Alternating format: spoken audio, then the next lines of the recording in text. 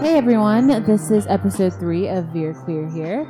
My name is Indy and I'm here with B. And this episode is going to be a little bit of definitely educational. We wanted to let our listeners know a little bit more about DACA and the SB4 legislation that's going on right now, since we are in the South and we're very, very close to Mexico and South America, and a lot of our residents here are going to be affected by it. But before we get into that, I wanted to ask and just check up on everyone. Has anything cool or new happened with you since our last episode? Not really. I got wisdom tooth surgery not this past Friday, but the Friday before that. So I got all 4 of them out, which was fine until I got an upper respiratory infection. And so I'm kind of coming down from that, I guess. Today is the first day where I don't feel like death. So I apologize to our listeners if I sound a little raspy or a little tired. I'm just trying to recover. But my parents came in, yesterday, so that was nice for like an early birthday thing. So that was really cool.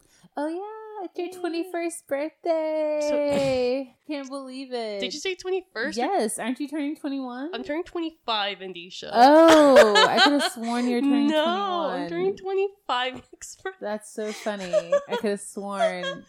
I mean, I'll take it if I look that young. Yeah.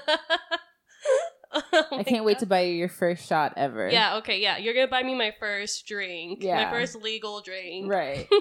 Woo! What about you, Indisha? It's been going on since the last episode. Honestly, not much.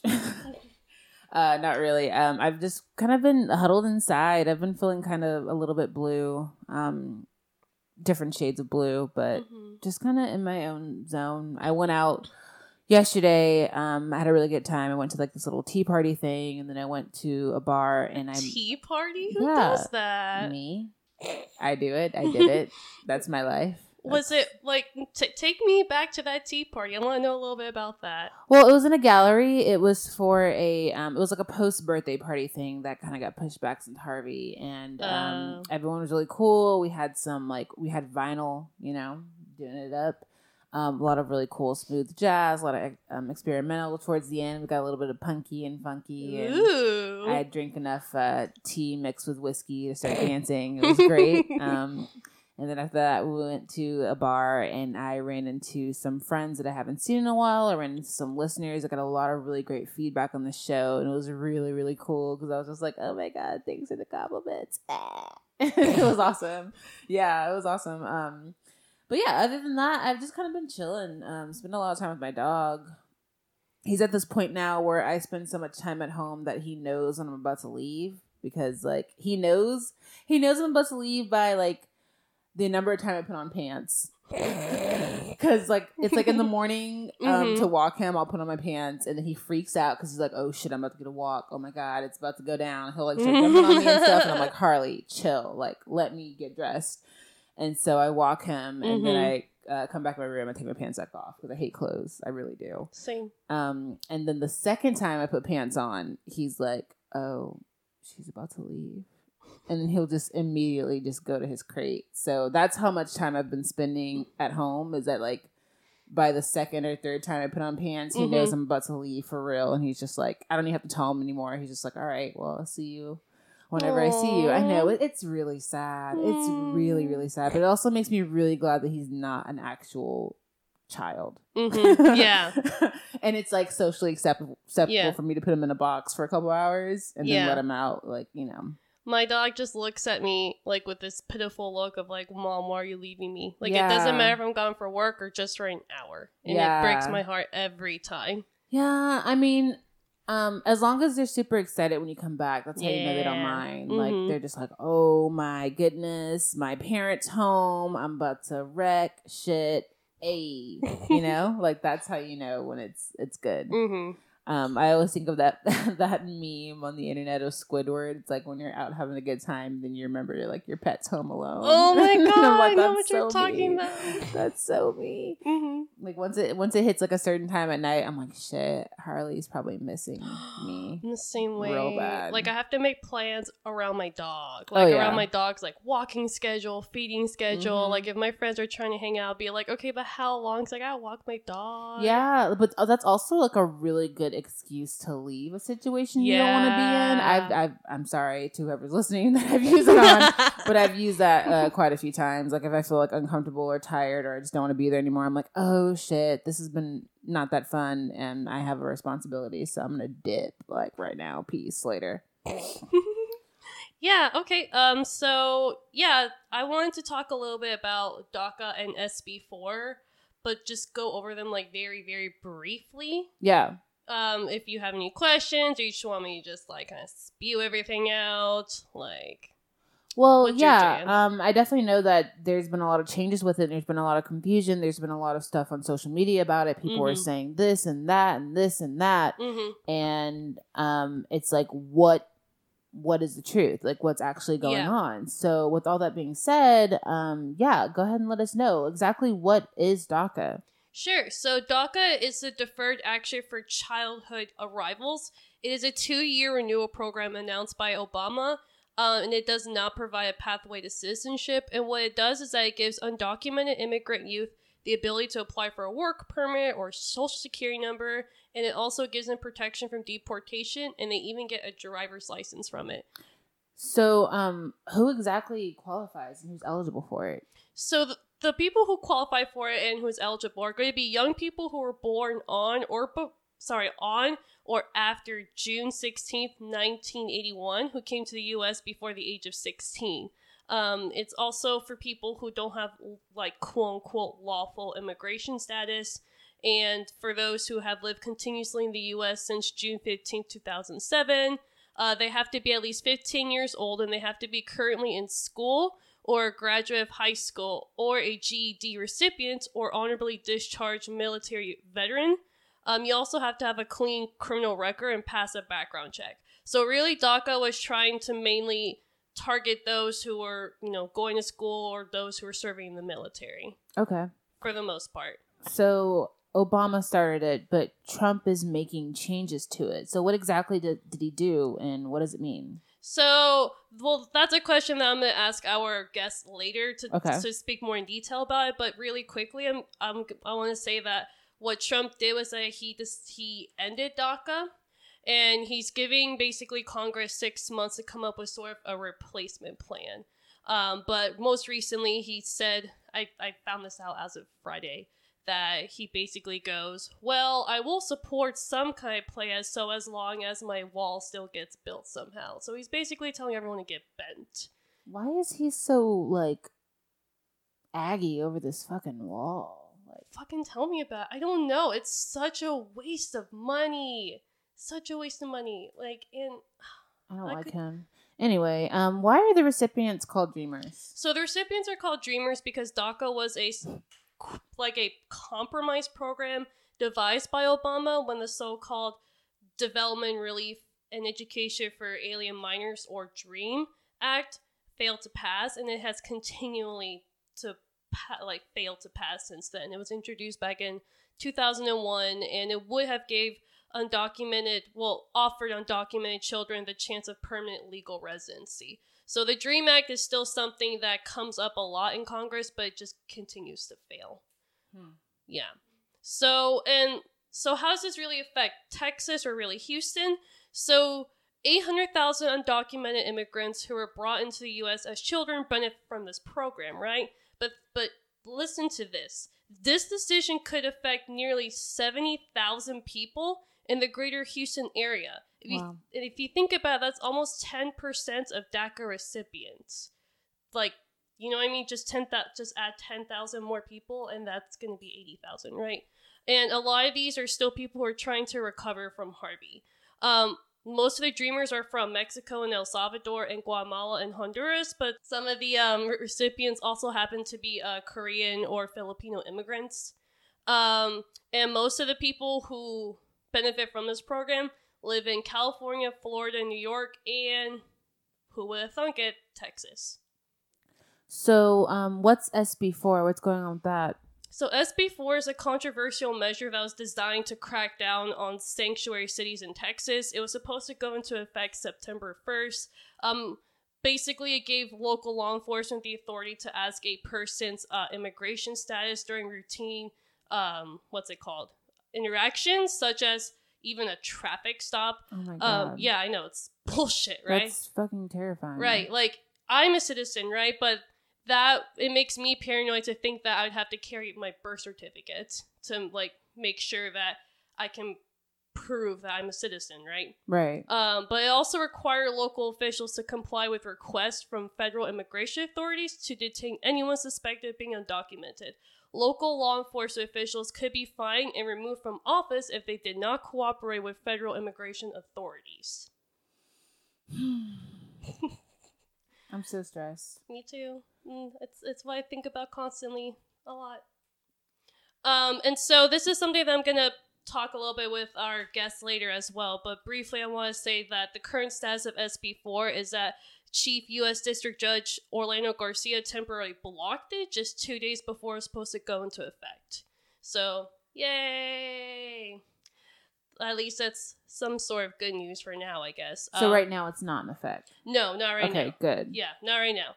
So with that, I want to go ahead and introduce our very special guest here with us today who can tell us her firsthand experiences with living as undocumented and queer in the South.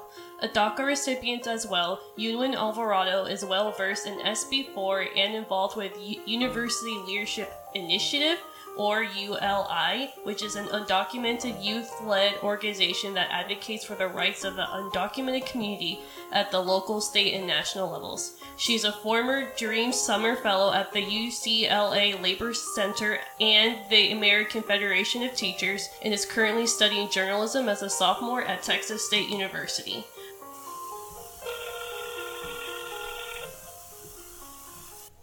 Hey Yunwin, how are you doing? I'm good. Thank you for asking. So thank you for coming onto the show and talking to us about, living your experiences with being queer and undocumented in the South, and also a little bit about your involvement with SB4 and how DACA is affecting you and the community as a whole. And so going into that, could you give us a little bit of clarification about the recent DACA announcement for our listeners? Yeah.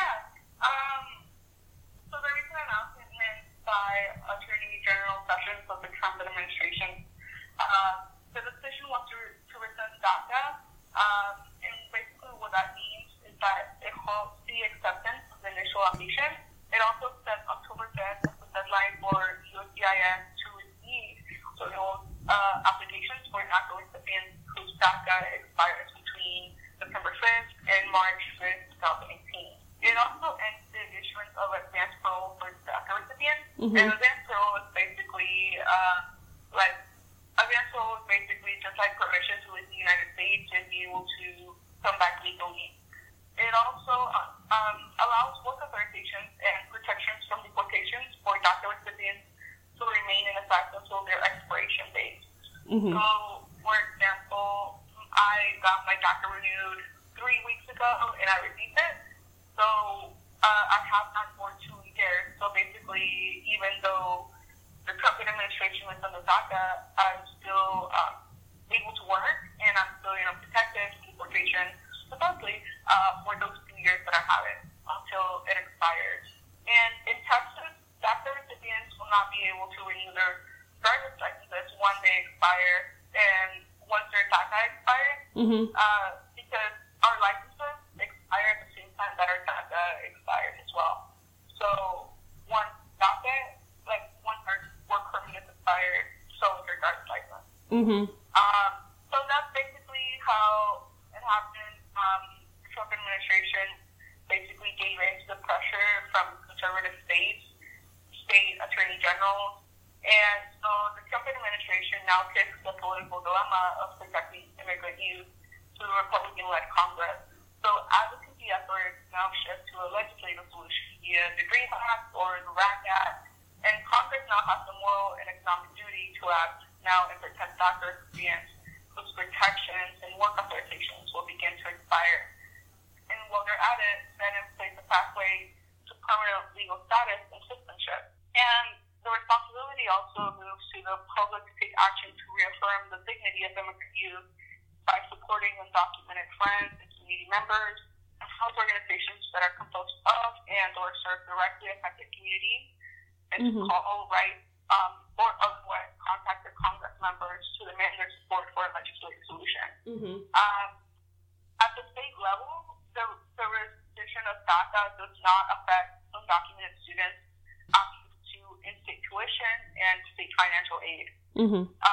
As long as students meet the requirements of having graduated from a Texas high school or GED program, lived in Texas for 3 years prior to graduation, and signed the affidavit, they will still be eligible for in-state tuition and state financial aid.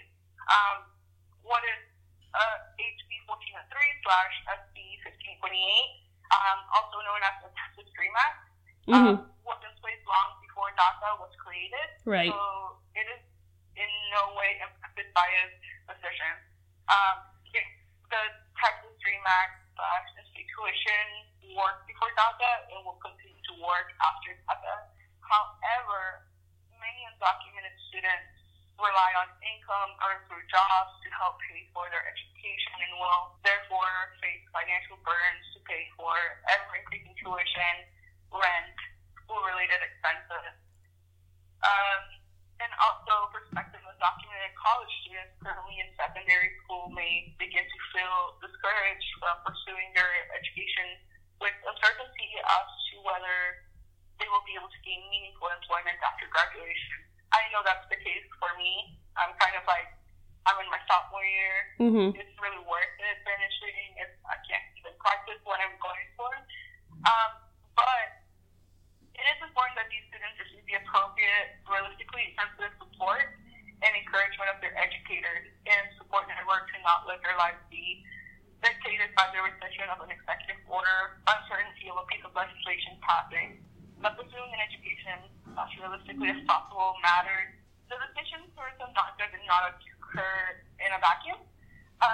The possibility of fully effective SB4, the expansion of the 287G agreement among Texas localities, ever-increasing border security initiatives, the threat of a southern border wall, and the rescission of DACA creates a toxic humanitarian crisis of anti-immigrant injustice and inhumanity in Texas. I know that I said a lot. Sorry. No. I have a lot to say about that. No, you're totally fine. So I know that because you're a DACA recipient, the announcement will affect you both on the national level, but also kind of on the state level in a way because of the Texas Dream Act, correct? Well, like I said earlier, what is known as the Texas Dream Act is in-state tuition, and it was in place before DACA. So DACA has nothing to do with like in-state tuition or anything like that.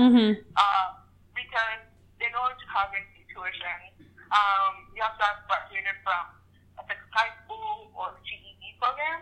And this is something for 3 years prior to graduation, signing the affidavit. So regardless of DACA, people are still eligible for in-state tuition and state financial aid. I have a lot of friends who don't have DACA at all. Okay. They qualify, and they're in college and they get in-state tuition. So yeah, the Texas Dream Act / in-state tuition was in place before DACA, and it's still in place today. And it's worked before, and it will work after DACA as well. Okay. So how did it feel for you personally when Trump gave the announcement that he was ending DACA? So I actually remember very well because, it was on Tuesday, September 5th, and I remember that morning, the night before, I had spent the night at my friend's house. He's a citizen, but he knew that I didn't want to be alone because I live by myself. And he knew that I needed that support, so like he picked me up the night before, and I spent the night at his house. And that morning I woke up super early, like I couldn't sleep anyway. And I just understand and I told my mentor, I was like, today is the announcement, and it's going to be live streamed. Mm-hmm. And he was like, do you want to watch it together? And I told him I have class, but I can't go because I'm going to break down. And so we made a decision. We would watch it together, and 2 other undocumented friends wanted to watch it together as well. So we went to an office, and that's where we watched it. Mm-hmm. And we were just sitting there, like, my other mentor had brought, like, chocolate milk and pan dulce and everything to, like, comfort me. Yeah. But, like, I couldn't even, like, swallow anything. I couldn't eat anything because I was so sick, and, like, my throat was just, like, closed, like. And as I was watching the announcement by Attorney General Jeff Sessions, I felt really numb. Like, at one point, Sessions said that something about being humane in the decision to end DACA, like, it was the most humane option. Or, I don't know, it was something along those lines. And that made me so angry. He was basically, like, blaming every single problem on DACA. And, like, I felt angry afterwards. While I was watching that, I felt so numb. Like, I just couldn't. It's not that I couldn't believe it. I guess it was just so surreal that this was actually happening, and that I was witnessing this, and that. Because I've been thinking a lot, like, why do people, like, hate me because I don't have a piece of paper, you know? And I was just having that same thought while I was watching the announcement. It was like, why does it matter where I was born? Like, I'm still a human being. But, like, once the announcement was over, I just couldn't stop crying. And my mom called me, like, right after it stopped. Like, my mom, she's somewhere else. I live in my college town. And she called me, and she was at work, and she said that at work they were talking about how DACA had ended, and she was crying. I told her it was going to be okay, and she was like, yeah, it's going to be okay. You can do this. Like, it doesn't mean anything. Like, we've survived before DACA, and we can still do it. And, like, we both were repeating that, and we were trying to comfort ourselves, even though, like, it's really hard to believe, even what we were saying. But, yeah, it was very heartbreaking. It's what I'm getting at, basically. Yeah. I mean, I'm getting a little emotional right now over here just because, like, this is something that's going to affect, you know, so many people that I love and care about. And, you know, I mean, not my family personally, but, you know, I have a friend of mine who I consider a sister who, you know, her husband is a DACA recipient too. And it just, I don't know. I don't have words for it either, you know? So, yeah. So, what does DACA mean for you? And when did you realize that you could apply for DACA? DACA means different things for a lot of people. Mm-hmm. For a lot of my friends, it meant that they could finally practice the career that they wanted. Mm-hmm. I had a lot of friends that they graduated college, you know, they graduated as engineers, but couldn't actually, you know, practice that. So DACA for them meant being able to do that. I got DACA when I was 15. Mm-hmm. So it was at the age where, you know, I was allowed to work. Mm-hmm. That is the age that people are allowed to work, I guess.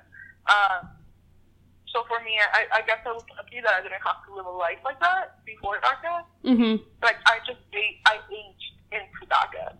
So as soon as I got it, like, I could work. But for me, it was more than just employment. I grew up in a beautiful home, and having the ability to work legally was an excuse for me to be able to get out of the house. So I wouldn't have to go back home. I could work long hours. I could pick up, you know, extra shifts. I picked up an internship along the way. Mm-hmm. It basically meant freedom for me. Not because I needed to work, which I'm very lucky for, that that my parents never forced me to work because there was no need for me to. But I guess just having that sense of freedom that I could be out of the house for as long as I needed to and have an excuse and not be yelled at or like anything else that goes, with an abusive home. So for me, it just meant freedom. Yeah. Do you mind if I ask which country you emigrated from? I came from Mexico. Okay. When did you come into the U.S.? I came when I had just turned 7. Maybe, I'm not sure what year. I'm 19 right now, and I'm not very good at math. But I was 7 years old. Do you have any memory of it, of Mexico at all? Yeah, I mean, I remember going to school there. I have a lot of good memories. I miss going to school in Mexico because I remember that there was like a vendor, like during recess or during lunch. There was always like a taquero who I would buy like a torta or tacos from, and I remember that. I remember that there was like this. I don't know, like it's kind of weird. I don't know how to describe it. Like a rock wall that I could just climb up, and it was really high. And I remember jumping from that. I was very brave as a kid. This was like a high cliff of sorts, I guess, or rock wall. I remember playing with my friends. I remember playing a lot of games that actually don't exist here in Texas. Like they sound weird to people when I explained them. I remember my best friend. Her name is Daniela. I don't talk to her anymore. I haven't talked to her since I came up to the U.S. But we were neighbors and grew up together, and we were in the same classes. Yeah, I remember going to like festivals, and it's so Mexico. Yeah, and I miss that. Do you have any hope that Congress will come up with a sort of a replacement plan? Maybe one that might provide a pathway for citizenship for Dreamers? Yeah, I mean, right now, there's the RAG Act and there's the Dream Act. And, the Dream Act has come up several times before, but it's failed every time. Yeah. And I do have hope that eventually, there will be something because, I stubbornly believe that, I can't, no matter, how many, bad things there are or how bad things seem, things always, solve themselves, things always turn out for the better, even if it wasn't looking. So I do have hope that someday there's going to be, permanent solutions for immigrants. Right. And not just, young immigrants, but, people like my mom and people that don't fit, that dreamer role. Right. I have high hopes and dreams that one day it will happen. And it might not happen, this year or next year or the next 5 or 10 years. I hope it doesn't, take that long. Yeah. But I'm trying to be realistic with our political climate. Yeah. But I do think that there will be something. So I kind of want to shift the conversation a little bit and ask you about SB4. I know that when we were getting in touch for the podcast, that I was told that you were well versed with SB4 with your activism, correct? Yeah. So do you know what is the current status of SB4? What steps would have to be taken for it to go into Supreme Court potentially? Yeah. So basically, a couple of weeks ago, SB4 was blocked by federal judge Orlando Garcia of the Western District of Texas. But although it was temporarily blocked, the major provisions of SB4 remain enjoyed by Judge Garcia's orders. And Texas Attorney General Ken Paxton has requested a stay of the injunction to the Fifth Circuit of Appeal, to the Fifth Court of Appeals, for which a panel of 3 judges will convene on September 22nd, so this next week, to hear arguments from plaintiffs and defendants and then issue a decision on whether the injunction will remain while the merits of the law are being discussed in the courts. The Fifth Circuit also approved Paxton's request for an expedited hearing process and set hearing on the merits of the law for November 6th, 2017. Since the most concerning parts of SB4 were blocked from implementation, this means that Texas cities and counties can direct their officers not to serve in the role of immigration officers. Local jails are not required to hold individuals based only on a request by ICE, and local officials and employees can criticize SB4 and speak in favor of changes in immigration enforcement without fear of punishment under SB4. So basically, like, if SB4, hadn't been blocked, officers, would have served the role of immigration officers.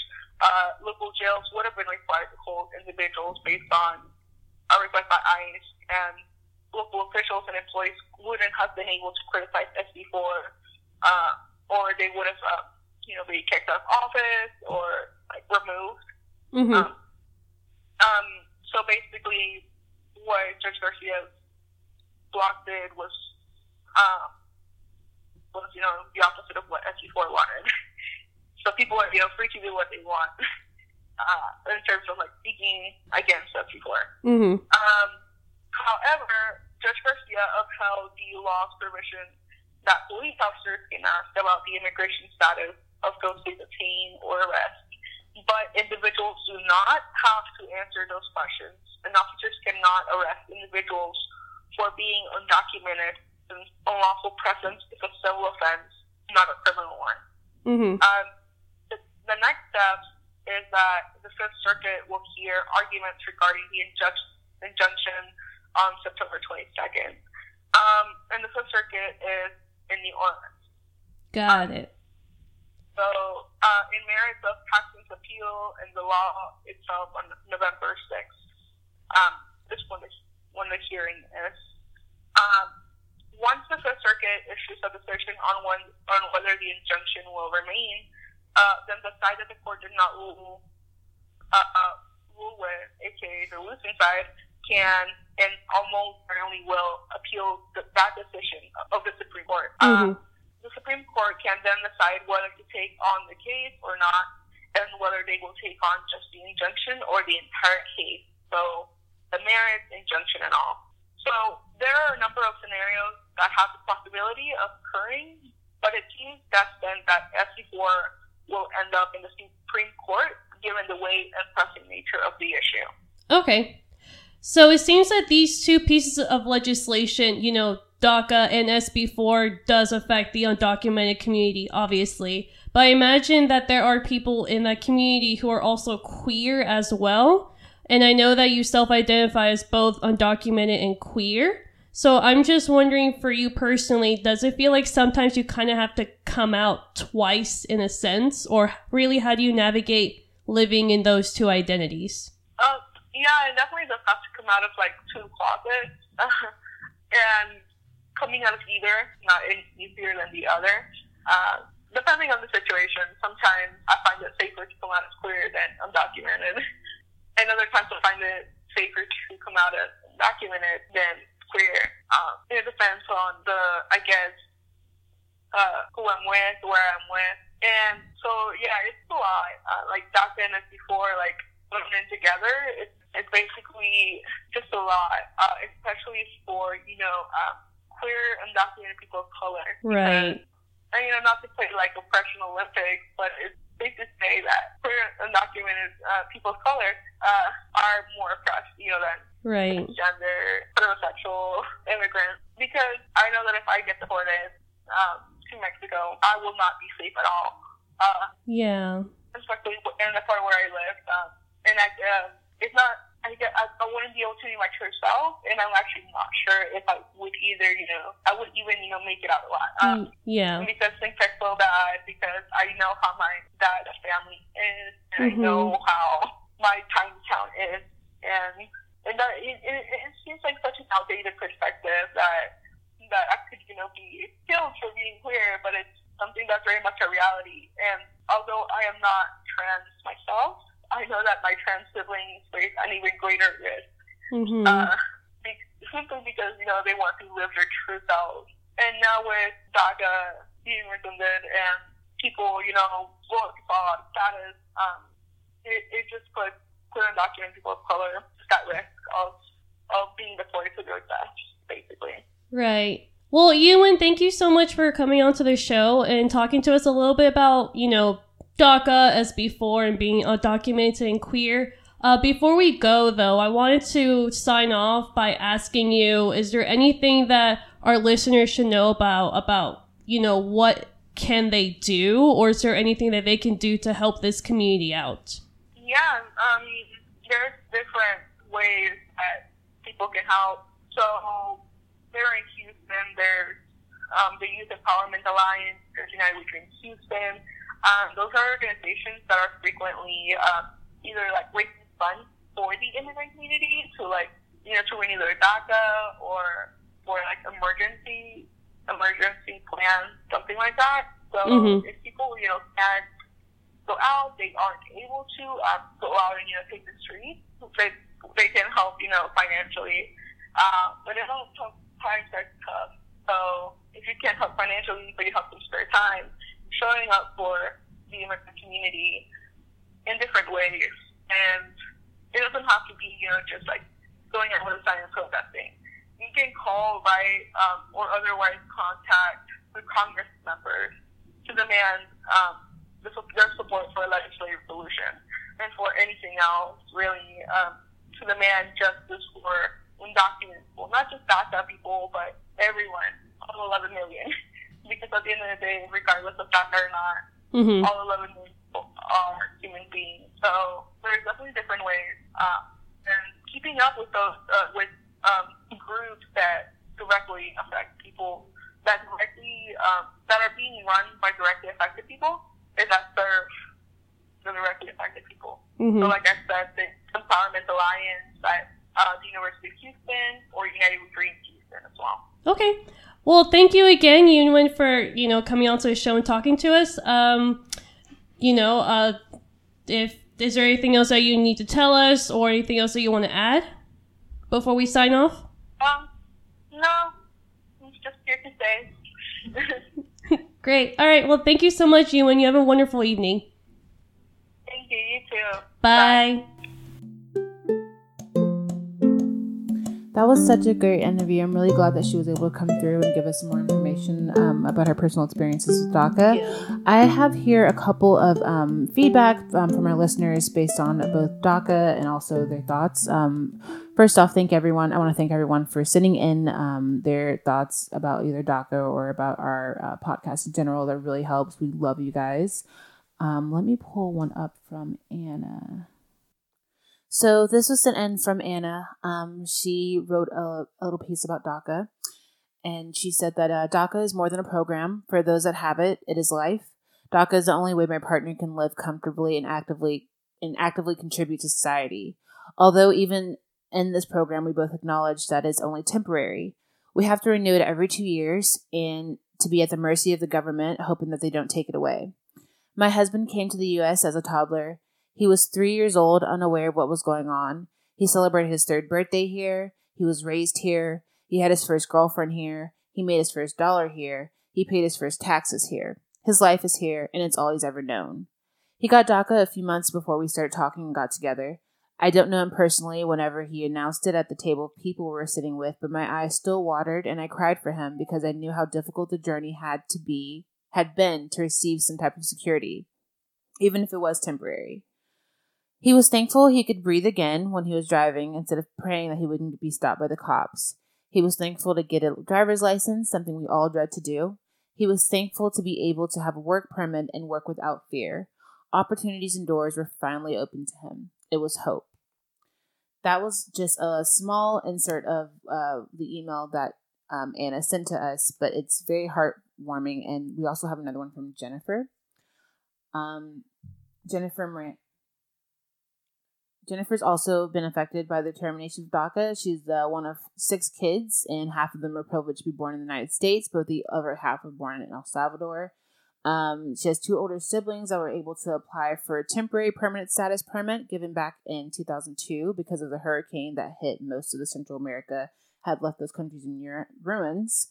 Unfortunately for her brother, who's only 4 years older than her, he did not meet the requirements and he was given an order of deportation. So basically, this pretty much tore apart her family. And then her mother had to hire lawyers, and he was able to remove the order and suggested that her brother try to apply for DACA, and he was approved, and he was able to find a job and get a driver's license and apply for his place. So he got married in 2006, and his wife is also a DACA recipient, and she has cousins that are DACA recipients. So basically, most of her family uses this program to stay here, and not only stay here, but stay together.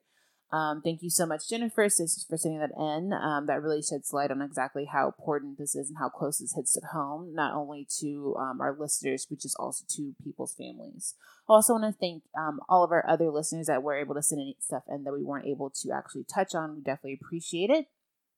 And yeah, so that was the 3rd episode of Veer Queer. We just wanted to go ahead and give everyone a little bit more education about what's going on, because I think it's really hard and it gets really fuzzy seeing everything on social media, and it's kind of just people's thoughts blurred, but we wanted to shed light on people who it actually is affecting.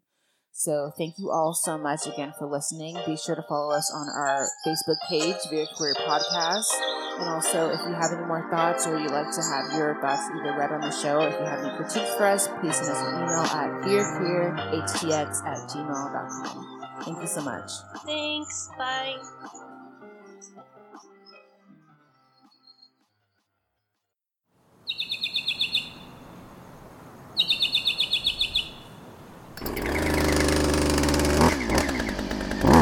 Mockingbird Network.